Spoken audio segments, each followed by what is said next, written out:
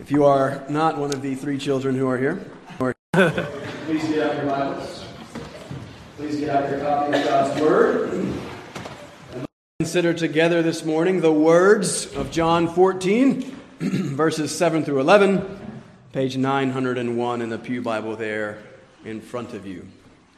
Most of you know the drill here. You know how I work. Words. A wave of words, a wealth of words, often with an absurd abundance of alliteration. You're welcome. But my work is words. We are now going to give our attention for the next 50 minutes entirely to words. And that's weird. No one does that these days. We no longer know how to give sustained attention to words. We don't read books. We scroll through images on social media. I was on the train the other day. I was looking over a guy's shoulder for over 20 minutes on the train, just the whole time. Just scrolled, never stopped the whole time. I don't know how he saw anything. I know he couldn't have read anything, but 20 straight minutes of this, of this, of this, of this. We don't know how to read. We don't know what to do with words.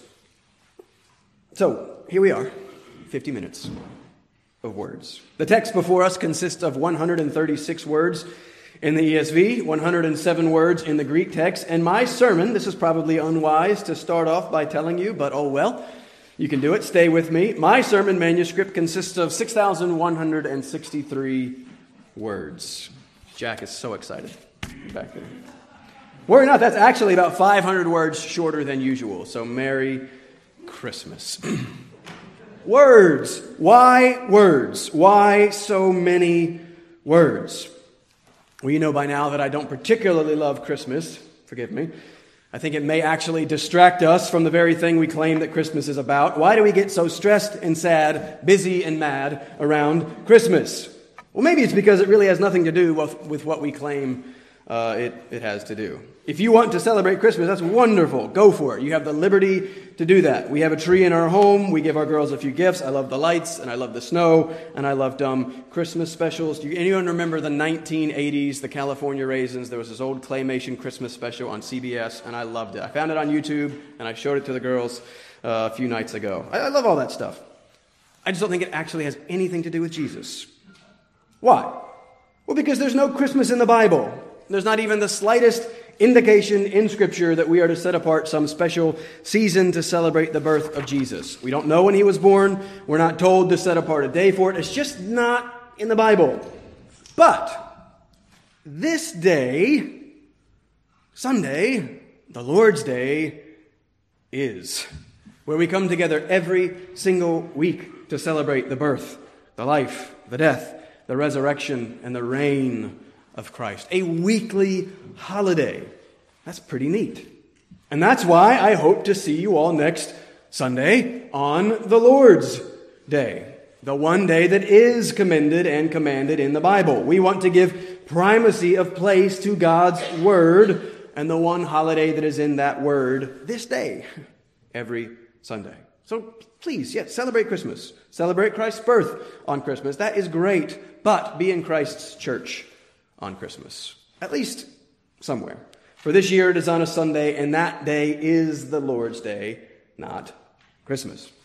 Let me step off my soapbox here. I'm done with all that. All of that was to get you to the Grinch. Some of you think I'm a Grinch and a Scrooge. Fair enough.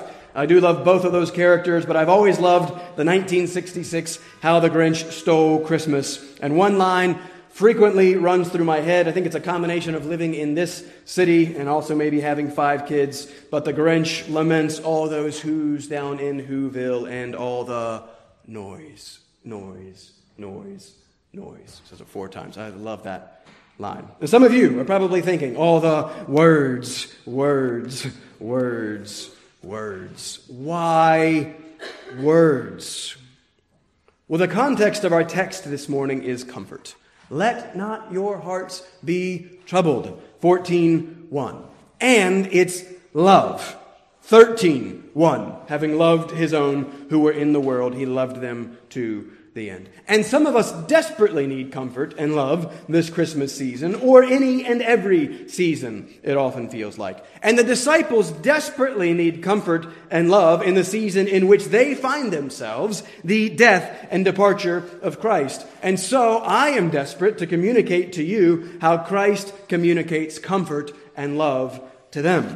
There are few more practical questions than how does Christ comfort? How does the perfect person, the God of all power, all wisdom, and all compassion, comfort the troubled soul and love his troubled people? Well, that's what I want us to consider this morning. 3 points, nice and simple, hopefully 3 points of comfort. Here's what you need to see and believe to let not your heart be troubled. Here's what I think Christ is saying in this text. He is first going to tell us that you see the Father in the Son. Okay, how do you see the Son? Well, then second, we're going to see that you see the Son in the words. And then third, I could not figure out how to word this third point, but we'll unpack it when we get there. But then he's going to tell us to believe the words. And here's going to actually be the key of the whole thing. I want us to look at this preposition in. And then we find ourselves in the Father and in the Son. And that is going to be very, very important for comfort for your troubled soul. So see the Father in the Son, see the Son in the words, and then we'll kind of apply it at the end and see the result of what happens with that. So let me read the text for you. We're focusing on John 7 through 11. I want to read the whole of 1 through 11 just to kind of set the stage and to kind of get us into our text, because I just think that first verse is so important. So I'm going to read it for you again. John 17, reading in verse 1 through verse 11. Pay attention. This is the word of the Lord. This is what God himself wants to speak to you today.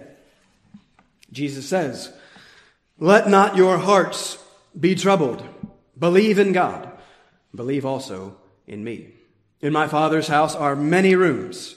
If it were not so, would I have told you that I go to prepare a place for you? And if I go and prepare a place for you, I will come again and will take you to myself, that where I am, you may be also. And you know the way to where I am going." Thomas said to him, "Lord, we do not know where you are going. How can we know the way?" Jesus said to him, "I am the way and the truth and the life. No one comes to the Father except through me. If you had known me, you would have known my Father also. From now on you do know him and have seen him." Philip said to him, "Lord, show us the Father, and it is enough for us." Jesus said to him, "Have I been with you so long, and you still do not know me, Philip? Whoever has seen me has seen the Father. How can you say, 'Show us the Father'? Do you not believe that I am in the Father, and the Father is in me? The words that I say to you, I do not speak on my own authority, but the Father who dwells in me does his works. Believe me that I am in the Father, and the Father is in me, or else believe on account of the works themselves." Let's stop there. Let's pause. Let's pray. Let's ask for God to help us in this time. Father, we thank you that you are the God of words. You are the God who weaves reality into existence with your almighty, powerful word. You are the God who sustains existence with your almighty, powerful word. You are the God who has spoken to us and given to us and preserved for us these almighty, powerful words. Father, we pray that by your Spirit you would now in this time work through these words. Father, we pray that you would bring comfort to troubled souls. We pray that you would do that by directing us to the Christ who is comfort and who is life through the preaching and explaining of these words. We pray for anyone in here who does not know this Christ as they now sit under the words that are able to make them wise for salvation. We ask that you would work through that word to save sinners. We ask that you would work through this word this morning to comfort and encourage and strengthen sinners already saved by your grace. Father, I can do none of these things, but your word can do all of these things. And so I believe in the Holy Spirit, and we ask that you would work by your Spirit through your word now. In Jesus' name, amen. Point number 1, see the Father in the Son.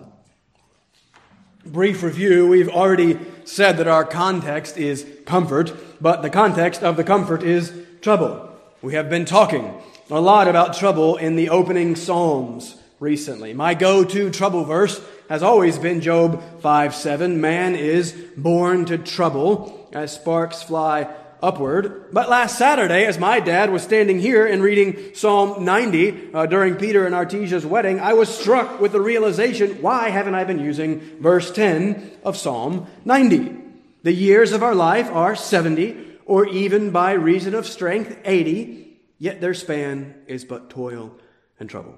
They are soon gone, and we fly away. Our span of life is but toil and trouble. We are in desperate need of comfort, and that's what Christ has been providing his disciples here. He has just said that he's departing and returning to God the Father. Hold on to that. Point 3, that's where you want to be. Then in verse 4, he has said, you know the way to where I am going. And it's almost as if Thomas cries out in verse 5, how can we know the way? And that's Jesus, his kind and clear reply in verse 6. I am the way and the truth and the life. No one comes to the Father except through me. That's what we considered last time, that huge critical life or death verse. But I want to focus here now on the Father. Verse 2, Jesus has said, my Father. Verse 6 there, he says, my Father. Look at verse 7. Jesus says, if you had known me, you would have known my Father also. From now on, you do know him and have seen him. So it could be tempting after the high of verse 6 to kind of miss and minimize the verses that follow. Don't do that. These verses are more important than we tend to think. We are considering here one of the central themes of the book. And I would argue one of the central themes of reality. And if that's true, it would make it one of the central themes of your life and thus key to your comfort. And to be clear, biblical comfort. We're not talking about comfort as ease, relaxation, entertainment. We're not talking about how we tend to seek comfort in the things of the world or self-medicate or distract ourselves from reality in our real problems with food or fitness or Netflix. I mean comfort in light of sin, in light of death, comfort in light of life in a fallen world. This is central to any true eternal comfort. But look first at verse 8. We move from Thomas to Philip, equally not so comforted yet, as much as confused. Philip said to him, Lord, show us the Father, and it is enough for us. Hold on. First off, haven't we all asked and felt that at times? You just, where are you? Show up, do something, show yourself. The King James puts the verse like this, show us the Father and it sufficeth us, or it satisfies us. Show us the Father and we will be satisfied, as the Greek could be translated. So we're going to be thinking, what is your, it will be enough for you? What is your, and it will satisfy you? Sadly, for many of us, it is something far less than a desire to see the Father. Show me this raise, this relationship, this restoration to health, this rise to significance. Show me this anything, and I'll be satisfied. At least, before we pick on Philip, at least his request is show me God. So he's got many of us beat here, but he's still not where he needs to be. But look closely again. What does Jesus mean in verse 7? This is important, and this starts to get at what is part of the problem for many of us today. Jesus says to the disciples, if you had known me. But wait a second. Surely they had known him. They gave up their whole lives to follow him. They've been with him for the last 3 years, constantly listening to and learning from him. Philip himself said all the way back in 145, we have found him of whom Moses in the law and also the prophets wrote, Jesus of Nazareth. Nathanael said in 149, Rabbi, you are the Son of God. You are the King of Israel. Peter said back in 6:68, these will be important words for what is to follow. Lord, to whom shall we go? You have the words of eternal life. And we have believed, we have come to know that you are the Holy One of God. And Jesus says, if you had known me. And so there must then be a sense in which they certainly knew Jesus, but here Jesus makes it clear that there is also a sense in which they did not yet really know Jesus. I wonder to how many of us Jesus would say this morning, if you had known me. Or we're in the midst of our trouble, we're struggling, we're downcast, we're distraught, or we're in the midst of our sin. I wonder if Jesus would look at us and say, if you had known me. You see, yes, they knew Christ, but they did not yet know him as they should. Yes, many of us know Christ, but we do not yet know him as we should fully and truly. I mentioned recently my need to take my own advice and memorize 1 Corinthians 13. I did it. It took me a while. I'm a slow memorizer, but this made me think of Paul's words in verse 12 where he says, now I know in part, then I shall know fully, even as I have been fully known. Pause there. This is not the point right now, but you are fully known according to that verse. Right? In Christ, you are fully known and fully loved. Right? That's the one thing that you need to know. But for now, what we're seeing here, what Jesus, I think, is saying is you need to know that there is a knowing and there's knowing and knowing. Right? Jesus is gently rebuking them for not yet knowing him as they should. They had not paid sufficient attention to him. They had not paid sufficient attention to his words. They think they know, but they don't really have any idea yet. But know this, Lewis quote a few weeks ago, remember, it's amazingly easy to believe that we believe what we do not really believe very much at all. And it's an important thing. It's important to get this because Jesus has just said, let not your hearts be troubled. Trust. Believe. And so trust is trouble's solution, whatever the trouble. But here we're seeing that there's more to trust and belief than we often believe. Christ's words here should jolt us awake. They should cause us to sit up and pay attention. And they should also give to the troubled of us great hope. Because many of us, we're in a situation and we talk about, I know all that. I've heard it all before. I know everything that I could possibly need to know. But do you? Actually. There's knowing and there's knowing. So look at what Jesus does here. I want you to notice first how repetitive Jesus is here. We need repetition. Jesus gives us repetition. He basically says the same thing again and again and again. He must want us to get this. Look at 7 again. If you had known me, you would have known my Father.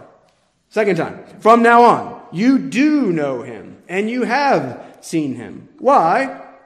Because you have seen me, Jesus is basically saying there. Look at verse 9. It's not hard to read a bit of exasperation into Christ's words here. Have I been with you so long, and you still do not yet know me, Philip? Again, so he's saying, in the answer to Philip's question, like, you know me. So again, he's saying the same thing here. Look at verse 9 again, the rest of it. Whoever has seen me has seen the Father. That's the big idea. That's the point of this text. Verse 10, he continues to repeat and reiterate that point. Do you not believe that I am in the Father and the Father is in me? Save the second part of 10 for the next point. One more time, verse 11, believe me that I am in the Father and the Father is in me. You could count this different ways. I count 6 times. I think there are 6 times in a very short space there that Jesus basically says the same thing. Show you the Father? I have. What do you think I've been doing these last 3 years? Who do you think I am? Why do you think I have come?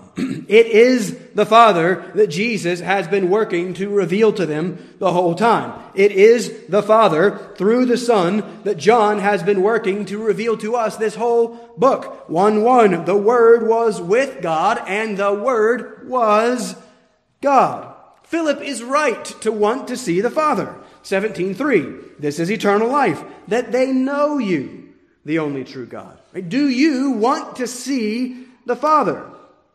But John 1:18, no one has ever seen God. More than that, going way back, Exodus 33:20, God says, you cannot see my face, for man shall not see me and live. That's kind of what we just read in Psalm 15. So back again to John 1:18. No one has ever seen God, the only God, who was at the Father's side.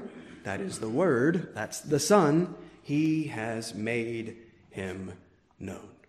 That's the whole point of this section. That's the solution to your heart's trouble. Jesus is again making a staggering claim. See me, see the Father. Know me, know the Father. Keith Allen. He's one of the pastors at North Shore. I always liked Keith. He used to be like a bodybuilder, big, and I've always liked big, strong guys. I've always been a small little guy. So he's godly and huge. That's why I like Keith. Keith was here on Saturday for the wedding. We were riding back from the reception on the train together, and he said to me on the train last Saturday night, he said, I always thought you had a unique voice and cadence until I heard your father today. I'd never thought about it. I have never sat down and intentionally tried to imitate my father. I've never even considered my speaking all that similar to my father's. But Keith heard my dad once, and he saw me in him. Keith better understood my voice and style and mannerisms. He didn't realize it, but in seeing me and hearing me for many years that we've known each other, he was very much hearing and seeing my father. Then he heard my father one time and he said, oh, that's where it comes from. And that makes sense. I sat under my father's preaching for 2 decades. There are a few people who I have listened to more and observed more. And then you combine that with the fact that I am his son. I share his genes. Though we are distinct persons, there is a whole lot of him in me and me in him. Like father, like son. And so, by the way, if you don't like my voice or style or cadence, blame my dad. It's my dad's fault. And now, of course, this isn't a perfect metaphor of what Jesus is saying here. My relationship with my Father is not identical to the relationship within the Trinity of God the Father and God the Son, but it does communicate the basic idea. In seeing the Son, you are seeing the Father. Colossians 1:15, Christ is the image of the invisible God. You can't see something invisible, but you can see an image. Christ is the image. 2 Corinthians 4. The light of the gospel of the glory of Christ, who is the image of God. Christ is the only way to the Father because he is the only one who has come from the Father. Christ is the only way to know the Father because he is the only one who knows the Father. He is the only way to see the Father because he is the only one who has seen the Father.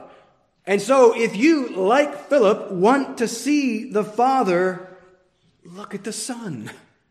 Henry ended with the words, Spurgeon, look and live. That's what Jesus is saying. You want to see the Father who is life? Look at me. Look at Jesus. What is God like? He's like Jesus. What is Jesus like? How much time do you have? But I think that many of us still kind of hold on to this lingering suspicion that yes, maybe Jesus is love. Maybe he loves us, but the Father? Right? What about him? Isn't Jesus just kind of having to twist his arm? It's like people with me and my wife. Everybody loves her, and they're like, oh, I guess we kind of have to love him too because he's with her. Like, is that how the Father kind of is with us? Jesus cares about him, so I guess I'll care about him. What does God, the Father, think about us? Does he really love us? Does he like us? What do you think about what God thinks about you? And remember that there's nothing more important than what comes into your mind when you think about God. There's nothing more important than what you believe about God. Do you believe, 3:16, that God the Father so loved the world that he gave his Son? Do you believe, Romans 5:8, that God the Father shows his love for us and that while we were still sinners, Christ died for us? Verse 5, that God's love has been poured into our hearts. Do you believe, 1 John 4:7, that love is from God? 8, that God is love. 9, that in this the love of God was made manifest among us, that God sent his only Son into the world so that we might live through him. Verse 10, in this is love, not that we have loved God, but that he loved us and sent his Son to be the propitiation for our sins. There's the comfort. That's it. That's what you need. That's all you need. There is infinite and eternal comfort in that fact right there. What do you believe about God and how he is disposed toward you? J.I. Packer is Knowing God. Again, I left it in my seat. Again, I brought a book. My strategy is just to keep recommending that you read the same books again and again so that you'll eventually get annoyed and think that maybe if I just read it, he'll stop recommending it. All right, so deal. Read the book and I'll be quiet. But Packer argues in that book that the richest answer that he knows to the question, what is a Christian, is simply that a Christian is one who has God as Father. And then he goes on to sum up the whole teaching of the New Testament in a single phrase. You sum up the whole thing if you speak of it as a revelation of the fatherhood of the holy Creator God. He says you sum up the whole Christian faith if you describe it as the knowledge of God as one's holy Father. He says if you want to judge how well a person understands Christianity, find out how much he makes of being God's child and having God as his Father. For Father is the Christian name of God. And that's what Jesus, the Son, has come to reveal to us. God the Father. No one spoke about God like this. There are very few limited references to God as kind of the Father of the nation of Israel or the people kind of corporately in general. No one said, my Father, our Father, Abba, Father. And then Jesus comes and here's the Father. And he says, if you want to see him, if you want to see God, look at me, he says. And so in the context of true trouble, don't miss this. Christ teaches. He tells the disciples to trust him. He further reveals himself to them. And thus God, through that revelation, and he says, here's where you find comfort. I am where you find comfort. He doesn't say anything about their circumstances. He doesn't promise to change them. They're not going to get better. He's going to die and depart. They're going to all suffer and they're going to die. He doesn't say, oh, never mind, I'll change your circumstances. Be comforted. No, he says, here's who I am. And that changes your experiences of the circumstances entirely. And remember, this is exactly what Christ did at the tomb of Lazarus with mourning Mary and Martha. Again, we just don't comfort like this anymore. He goes to the women, sisters, mourning. He says, dead brother, look at me. Eyes on me. They're like, Lazarus. He says, me. I am the resurrection and the life. Great trouble, find comfort in here, in me. I am bigger than all your troubles. I am bigger than death itself. Look, listen, trust. And so you, like Philip, may have come here today thinking, show me the Father. Where is he? Jesus says he's here. What is he like? Jesus says he's like Jesus. And so you want comfort. Read the Gospels that reveal the Son who reveals the Father, and read them again and again and again. We've got sermons in John. We've got Sunday schools in Matthew. We are providing ample opportunity for you to see the one whom seeing is God himself. This is where we find it. He says, look at me if you want to know what God is like. See Jesus coming and know that God has come. See Jesus teaching and know that God teaches. See Jesus healing and know that God heals. See Jesus forgiving and know that God forgives. See Jesus loving and know that God loves. See Jesus with and caring for sinners and know that God is with and cares for sinners. See Jesus' signs and know God's great power. See Jesus' death and truly know that God loves and saves sinners. See Jesus' resurrection and know that nothing can stop this God who promises that he is for you and with you and is your Father. You see the Father in the Son. Jesus comforts by directing their attention to the Father, who is life itself, and then by directing their attention to the Father through himself. He says, look at me in the midst of your troubles. Point number 2, see the Son in the words. We've already started to do this, but I want to make this annoyingly and maybe painfully clear. You could be thinking, okay, see the Father and the Son? It makes sense for the disciples. They were literally seeing Jesus with their eyes as they were hearing him. But how do I see Jesus, who seeing is to see the Father? Well, it's in the exact same way. It's through hearing him. Go back to the text. Look at verse 10 again. It's a very important verse for a number of reasons. Jesus says, do you not believe that I am in the Father and the Father is in me? Stop there. I'm largely skipping this part. I shouldn't, but we were touching on this in point 1. This is how seeing the Son is seeing the Father. For the Son is in the Father and the Father is in the Son. We considered this a while back in chapter 10, verse 38, where Jesus says, know and understand that the Father is in me and I am in the Father. So, this thing that we're kind of skipping over. This is actually the foundational truth of the Christian faith. I mean, this is it. Identity is everything. Our culture is kind of understanding that and yet perverting it and getting it so wrong. But identity is really, really important. Well, this is about the identity of the God who is everything. And what Jesus is revealing to us here is that the God that he reveals is triune. He is Trinity. This is how Jesus can reveal God to us, because he is God with us. And this is what sets Christianity apart from everything else. We share many basic moral things. You can find similarities with other religions, and here, don't murder people. Kind of most people agree. That's a good thing. Come to Sunday school or come to Bible study on Thursday night. So there can be some overlap on various things here and there. Not this.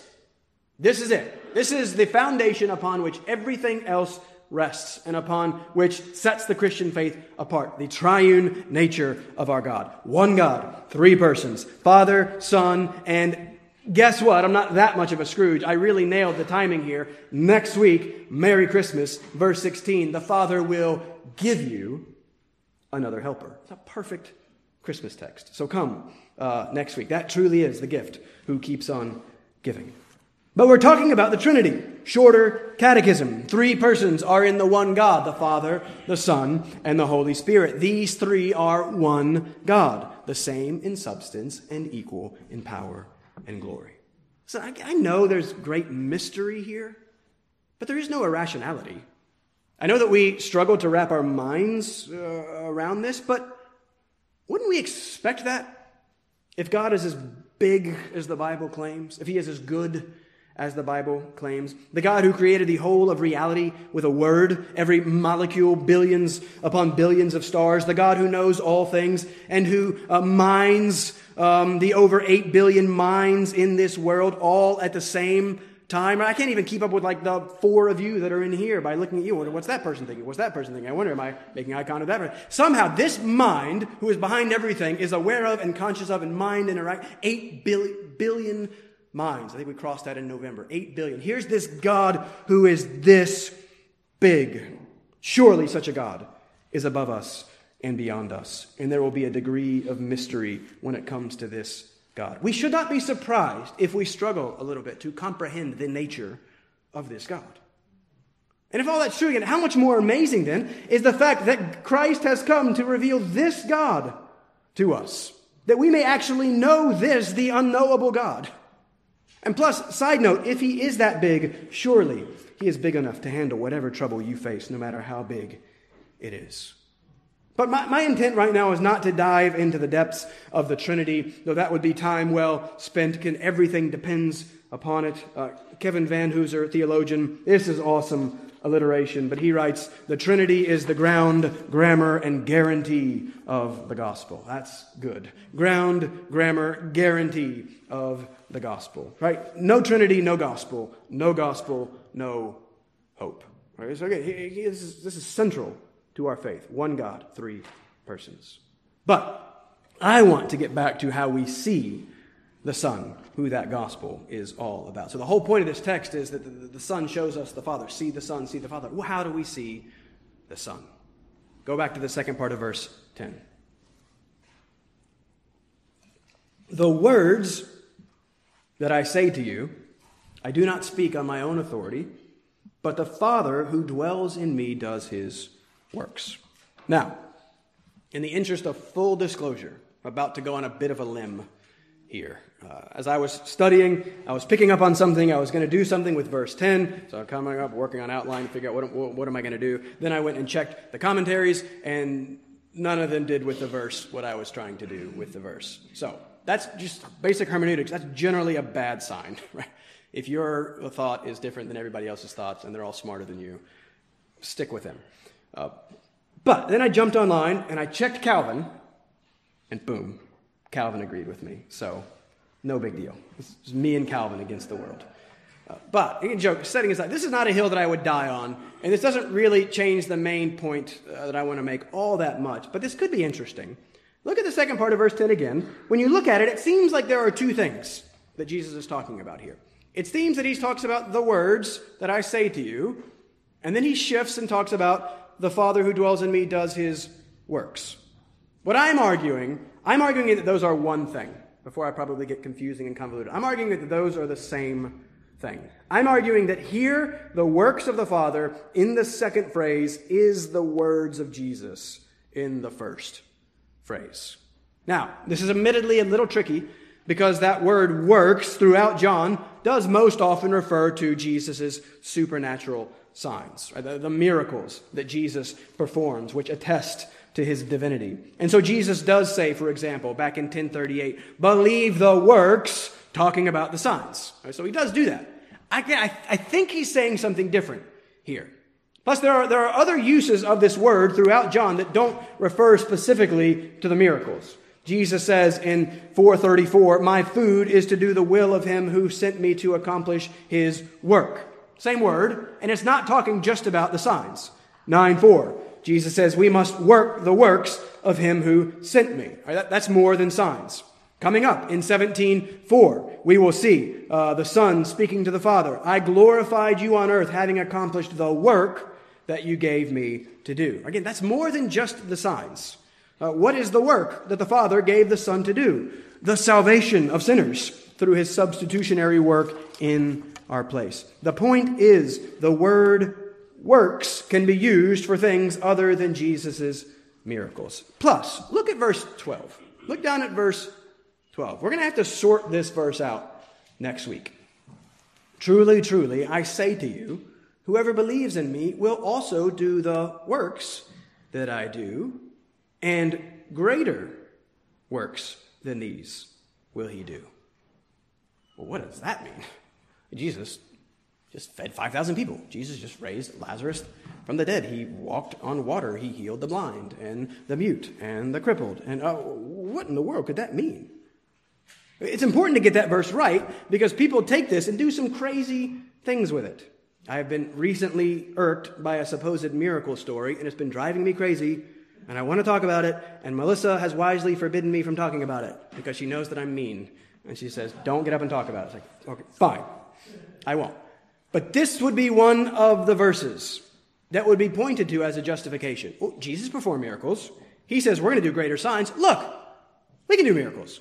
Like if VJ were to go out for evangelism with his coffee and then miraculously caffeinate 4,000 wood ciders with one pot, or for example. Or Pastor Mike, were he to walk over to Elmhurst in the middle of the tridemic and heal everyone with COVID, flu, and RSV. Jesus healed diseases. Well, why not Pastor Mike? I just want one person who says that they have healing and powers to just go to the hospital and heal somebody. That's the one thing that I want them to do. Please actually go help someone. Maybe we'll talk about this. My favorite thing from the COVID and the pandemic was a church in the area who has a healing room during the pandemic. And they put a sign on the healing room that said, if you have COVID-like symptoms, please do not come into the healing room. What? Heal the person with the COVID. Come on. What means is dependent on what verse 10 means. And so look at 10 again. Jesus says he does not speak the words that he does on his own authority. Jesus has also said this before. He said this back in 8:28. He said, I do nothing on my own authority, but speak just as the Father taught me. I'm arguing that Jesus is basically saying the same thing here. I'm arguing that here, Jesus is not talking about here's my words and then here's the Father's works and here are these two separate things. Again, I'm arguing that Jesus' words here are the Father's works that he is talking about in the second phrase. And if you don't believe me, believe Calvin. He says this must not be confined to the miracles, for it is rather a continuation of the former statement that the majesty of God is clearly exhibited in Christ's doctrine, his teaching, his words, as if he had said this, that his doctrine, his teaching, his words is truly a work of God, from which it may be known with certainty that God dwells in him. He says, by the works, therefore, I understand a proof of the power of God through the words. Think of it like what Paul says in 1 Thessalonians 1:4. He says, for we know, brothers, loved by God, that he has chosen you. Well, how does Paul know that? Verse 5, because our gospel came to you not only in word, but also in power and in the Holy Spirit and with full conviction.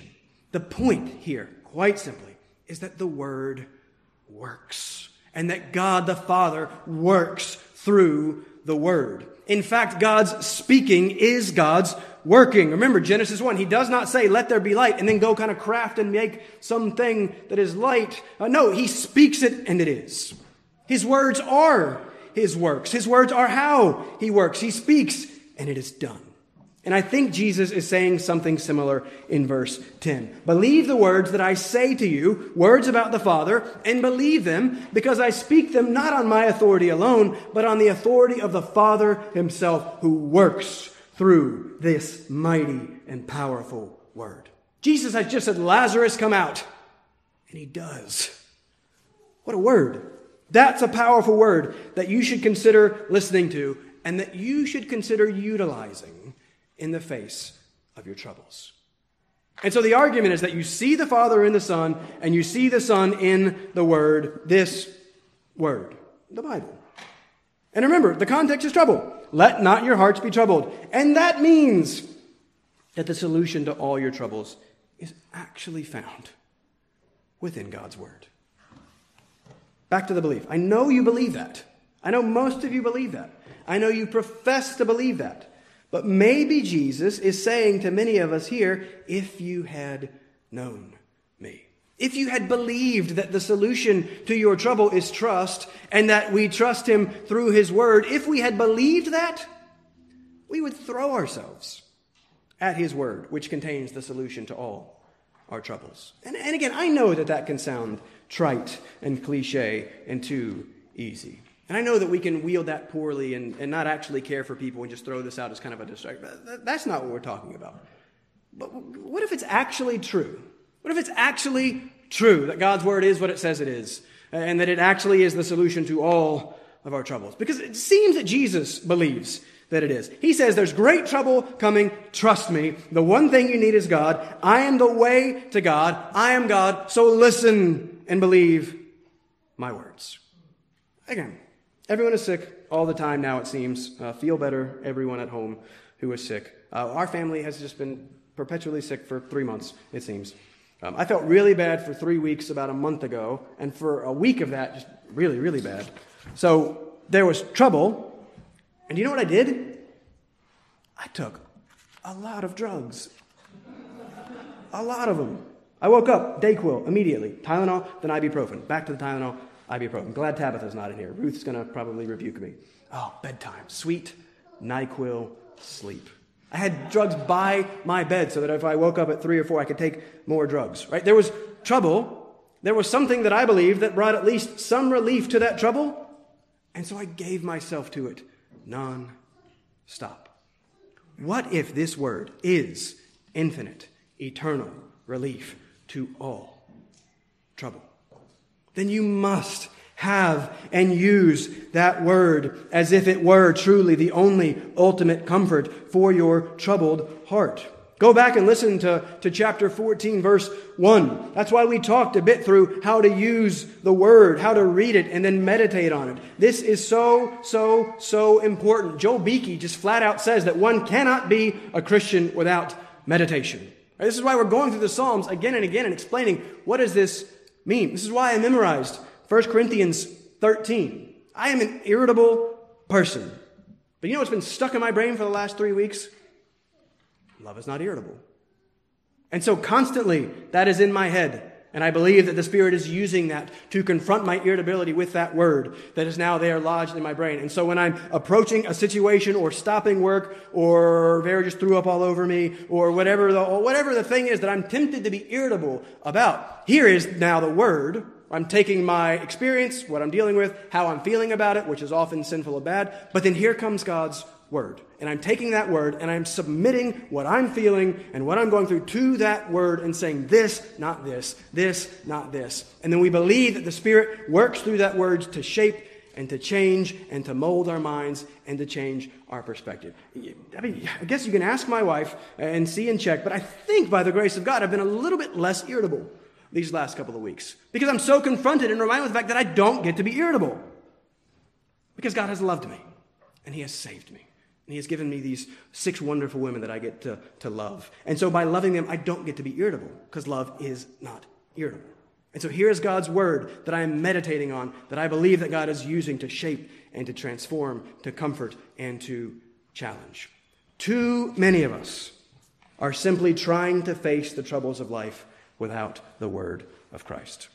We are facing great difficulties without the great resource that we have here in this living and active word that does not return void, that is able to make us wise for salvation, competent, complete. And in so doing, not only are you cutting yourself off from that which is true, you are cutting yourself off from the means through which the one who is true is present with you. And that is what you most need in whatever troubles you face. Point number 3. Last one and we'll be done. I just couldn't figure out how to word this one. Believe those words and be in the Father and the Son. This is what I want to hit hard next week on Christmas. This is what I want to be your Christmas week focus. Psalm 16 is this week. Oh, perfect. Read Psalm 16 all week. It's about this, and this is what I need, and this is what you need. Philip at least has an earnest desire for the Father. Show us the Father. So again, that question shows us that soul satisfaction and heart happiness is to be found only in seeing and knowing the Father. We must learn this lesson. And because God loves us, He will make sure that we learn this lesson. But what I want you to see for now is all the ends. I want you to focus for a second on these precious prepositions. Let me show you this, and then I'm done. Look at this. Go back again to the text. Look at verse 10, and then this will set us up for next week. Verse 10, Jesus had said, I am in the Father, and the Father is in me. And He says later, the Father who dwells in me. Now look at verse 11. Believe that I am in the Father, and the Father is in me. 5 ends in 2 verses. What's the big deal? Well, there are more ends to come. Verse 16. Is the promise of the gift of the Holy Spirit. How can we not be troubled when Christ is departing? Another helper. Look at the end of verse 17. You know Him, for He dwells with you and will be in you. Look down at verse 20. I am in my Father, and you in me, and I in you. You know this one. Look over at 15 verse 4. Abide in me, and I in you. Skip over to 17:21. Jesus is praying for all who will believe through the disciples' word. 17:21. That they may all be one, just as you, Father, are in me and I in you, that they also may be in us. Listen, you may be in all kinds of trouble, but do you see and do you believe what this means? If by the grace of God you have believed in the Son of God through the Word of God, then you are in God Himself and God is in you. There is a true fellowship and relationship and union and communion that is to be found in Him. And it is that communion in and with Him that is life itself. And that puts the whole rest of our life and our troubles and everything in perspective. Again, I think our problem is that we have little understanding of what this is and what this is like and what it means to commune with the Lord through His Word and find rest and joy and delight in Him. But if this is true, this is everything. And so Jesus is again directing their attention up and over. Yes, there's great trouble, but combat this great trouble with this great truth. I am yours and you are mine. I am with you and you are with me. I am in you and you are in me. Christ comforts by persistently pointing you to Himself and by persistently pointing you to His promises of presence and peace. Do you believe this? Do you know this? Are you learning to love this and live in light of this? It only comes by grace and the working of the Holy Spirit through the living Word of life that reveals to us and relates to us the God who is life. Faith fights to believe that which truly satisfies, that which is truly satisfies is found only in knowing and being known by the Lord. That faith then has to constantly repent as we continually are drawn away to find satisfaction in the things of the world. But that faith persists by the grace of God because it sees that which is promised is better than anything that we can find here. God is promising you Himself if you will just come to Him and come to Him through His Son.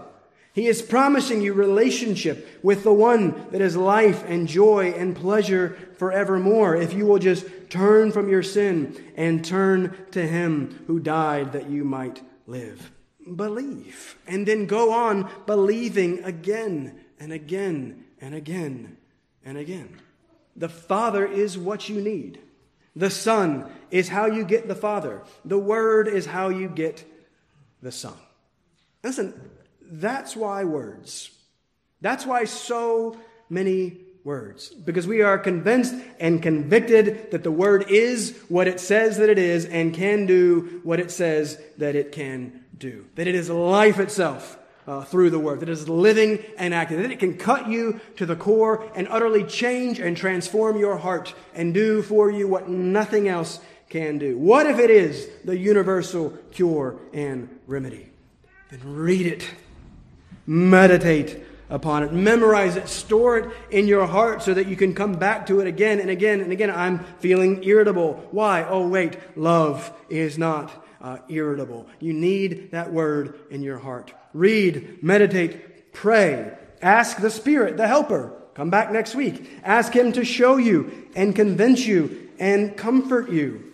And then fight to believe that all you need truly is found in God Himself through His Word, and then respond accordingly.